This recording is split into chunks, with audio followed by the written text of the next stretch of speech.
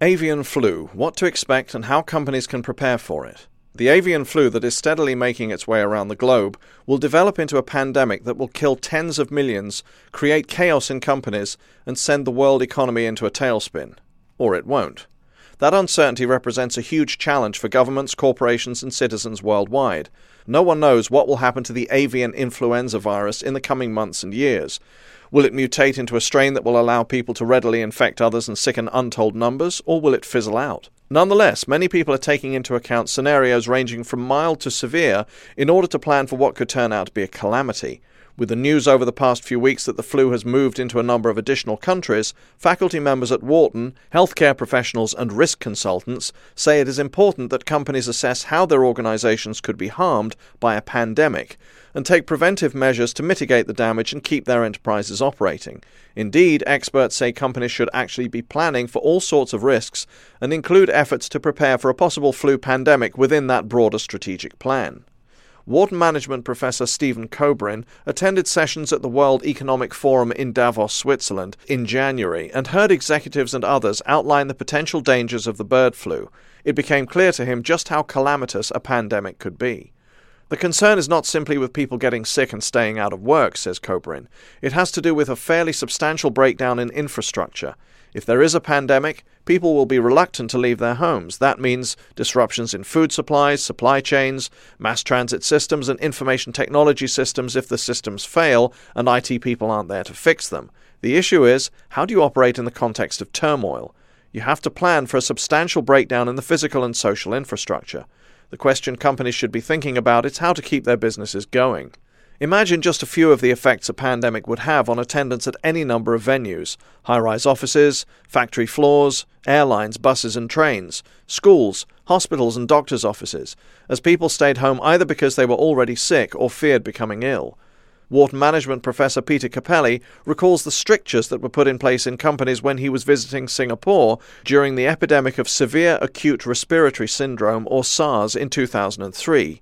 Each morning, some companies made employees report their body temperatures, an indicator of whether they were infected with SARS, before being allowed into their offices to work. Officials implemented a buddy system under which one employee was required to take the temperature of a co-worker to certify that the buddy was not lying about his or her thermometer reading. Infrared cameras were also in place to identify people with fevers, Capelli says. If you had a fever, you had to notify public health officials. They would screen you for symptoms, then quarantine you at home if you were sick. If you were uncooperative, they would make you wear an ankle bracelet. SARS was doing enough damage to the economy, and there was a national sense they had to be on top of this, and quickly. It is noteworthy, though, that Capelli himself weighed the risks and felt comfortable enough about his own safety to board an airplane and fly to Asia. If you looked at the actual number of incidents, a few cases in a population of 4 million, the risk of getting SARS was pretty low, he says. Robert Mittelstadt Jr., Dean of the W.P. Carey School of Business at Arizona State University and former Director of Wharton Executive Education, agrees that disruption to workplaces would be immense if large portions of workforces stayed home during a pandemic. But he believes a more significant problem would be a sharp drop in consumer demand. 2/3 of our economy is sustained by consumer spending, says Mittelstadt. Buying cars and a lot of other items can be postponed indefinitely. Think about the entertainment sector. If we get to the point where this flu is shown to be transmissible from person to person, it could have a massive economic impact. Howard Kunreuter, Professor of Decision Sciences and Business and Public Policy at Wharton, says a pandemic is a risk that is very, very hard to predict. We don't have much information and there's a lot of uncertainty. Having said that, the consequences are that millions of people could be killed. If you have something that mirrors the 1918 epidemic, we don't know how to even think about that.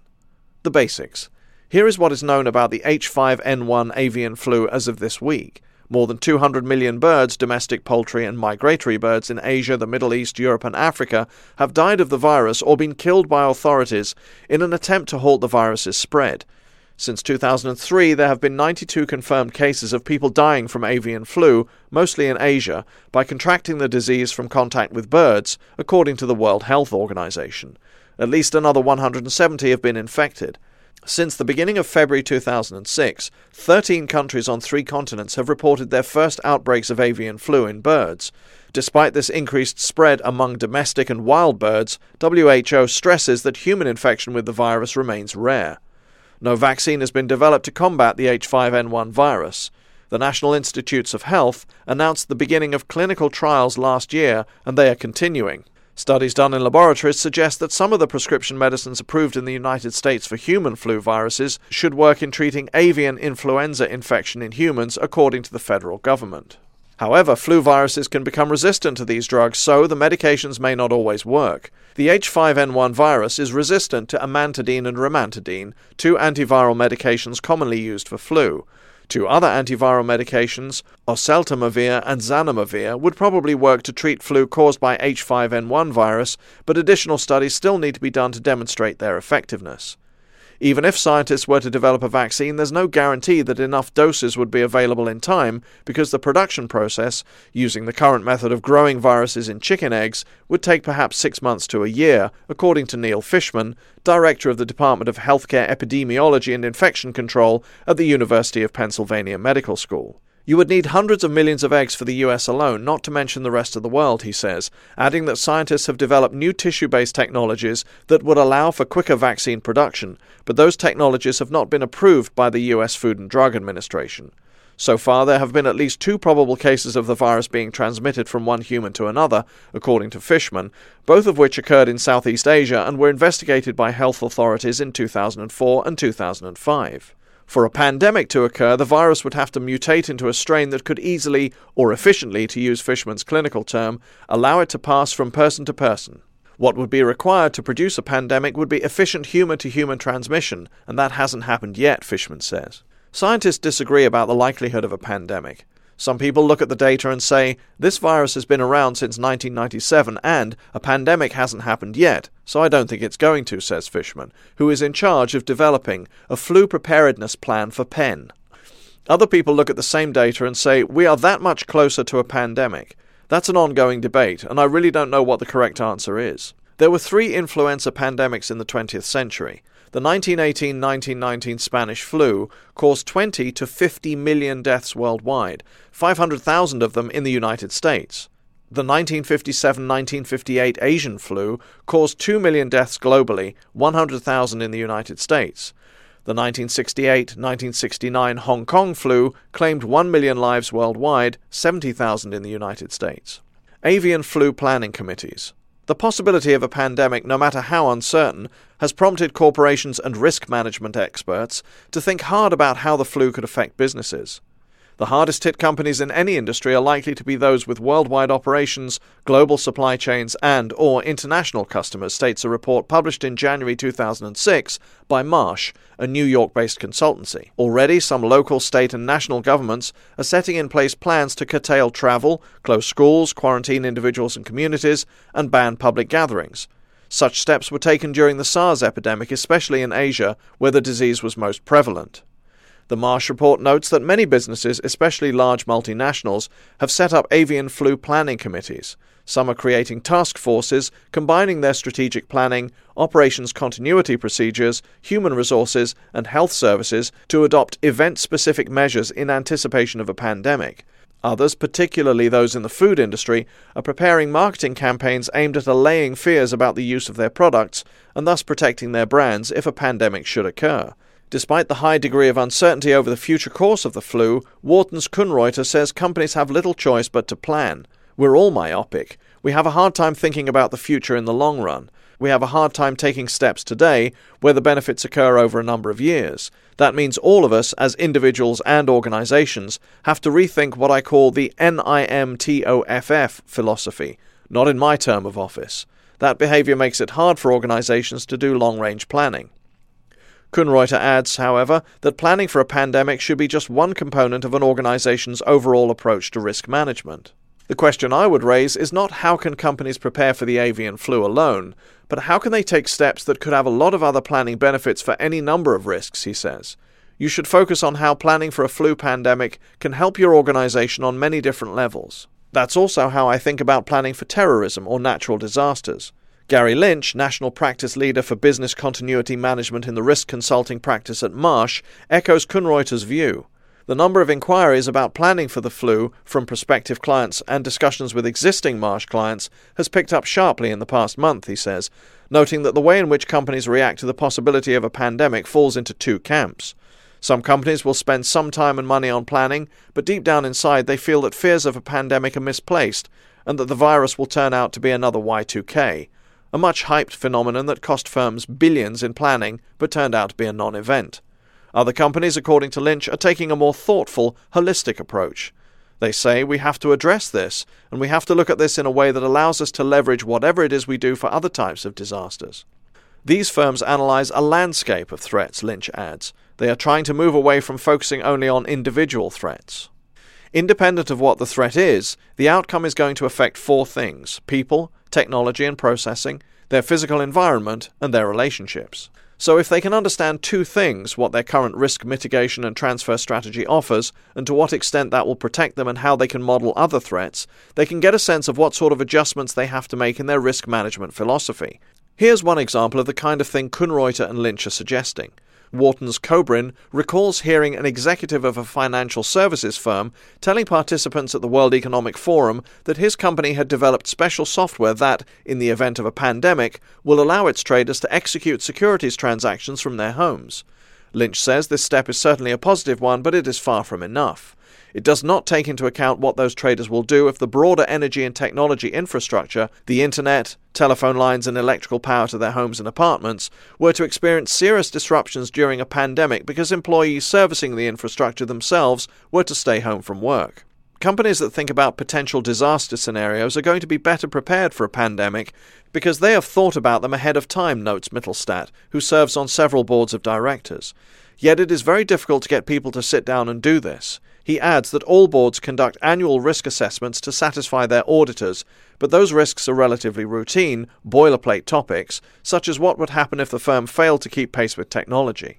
Rarely do risk assessments go into low-probability, high-impact events, says Mittelstadt, even though these events can have a significant impact. 4 pandemic scenarios.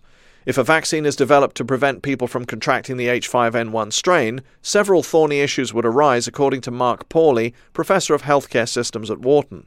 It's quite likely that if there is a vaccine, it won't be perfectly protective to keep you from getting this virus. So one question is, would it be better for organizations to prepare and stockpile a vaccine in advance than to try to organize provisions of a vaccine if the pandemic actually breaks out? The other question is, who should be vaccinated? It's obvious that health personnel, rescue personnel, and so forth will be prioritized in getting vaccinations. But among the general public, you have to wonder if there will be hoarding and misallocation of vaccines. To avoid this I'm going to grab mine phenomenon, it's important to put a plan in place. What would be the impact of a major outbreak today? Fishman cites a 1999 study that predicted that if the current strain of flu were to morph into a pandemic, 43 million to 100 million people, or 15% to 35% of the population, would be infected in the United States. Outpatient medical care would be needed to serve the needs of 18 million to 42 million Americans. Between 314,000 and 733,000 Americans would be hospitalized, and 89,000 to 207,000 would die. The health-related economic burden was estimated at $71 billion to $166 billion. As for the effects on business, a study published in February 2006 by the Lowy Institute for International Policy based in Sydney, Australia, lays out just how far-reaching and disruptive a pandemic would be. It says a pandemic would be expected to lead to a fall in the labour force to different degrees in different countries due to a rise in mortality and illness, an increase in the cost of doing business, a shift in consumer preferences away from exposed sectors, and a re-evaluation of country risk as investors observe the responses of governments. The Lowy study, titled Global Macroeconomic Consequences of Pandemic Influenza, looked at 4 scenarios based on the severity of a pandemic. It found that even a mild pandemic similar in scale to the 1968 flu would claim 1.4 million lives worldwide and close to 0.8% of GDP, $330 billion, in lost economic output globally. An ultra-pandemic, defined by the researchers as worse in scope than the 1918 catastrophe, would result in the deaths of 142 million worldwide and a GDP loss of $4.4 trillion or 12%. Under the ultra scenario, some economies in the developing world could shrink by more than 50%. The Lowy report also looks at the potential impact of a moderate pandemic like that of the Asian flu of 1957 and a severe scenario like the 1918 flu. John Calfee, a resident scholar at the American Enterprise Institute in Washington, D.C., who studies pharmaceuticals and healthcare policy, says he is cautiously optimistic that a pandemic will not occur. One reason he feels this way is that the avian flu has been around for close to a decade now, yet has not mutated to the point where it could be transmitted in large numbers from person to person. Calfee also cites the peculiar circumstances of the previous mammoth outbreak of avian flu, 1918-1919, as a reason for hope. The 1918 outbreak was horribly virulent, but the conditions in which it spread were highly unusual. The transmission of the disease was accelerated in the trenches of World War I and in military hospitals and military facilities where soldiers lived in close quarters in less than ideal conditions. This means, says Calfee, that the virus of 1918 may have had vastly more opportunities to mutate in humans. Today, it is entirely possible that if the avian virus jumps to humans, the mutation process will make the virus more readily transmissible, but the virus itself may be less dangerous. The reason is this. A virus is normally transmitted by people who are infected but not very sick. After all, they have to move around and interact with people in order to infect them. But if you crowd people in hospitals or military field infirmaries, you can have people who are quite sick exposing other people to the virus, Calfee says. Then you are spreading a virus that's lethal. However, conditions today are very different than they were during World War I. In addition, a lot of people who died in 1918 died of secondary infections like pneumonia, which are treatable today.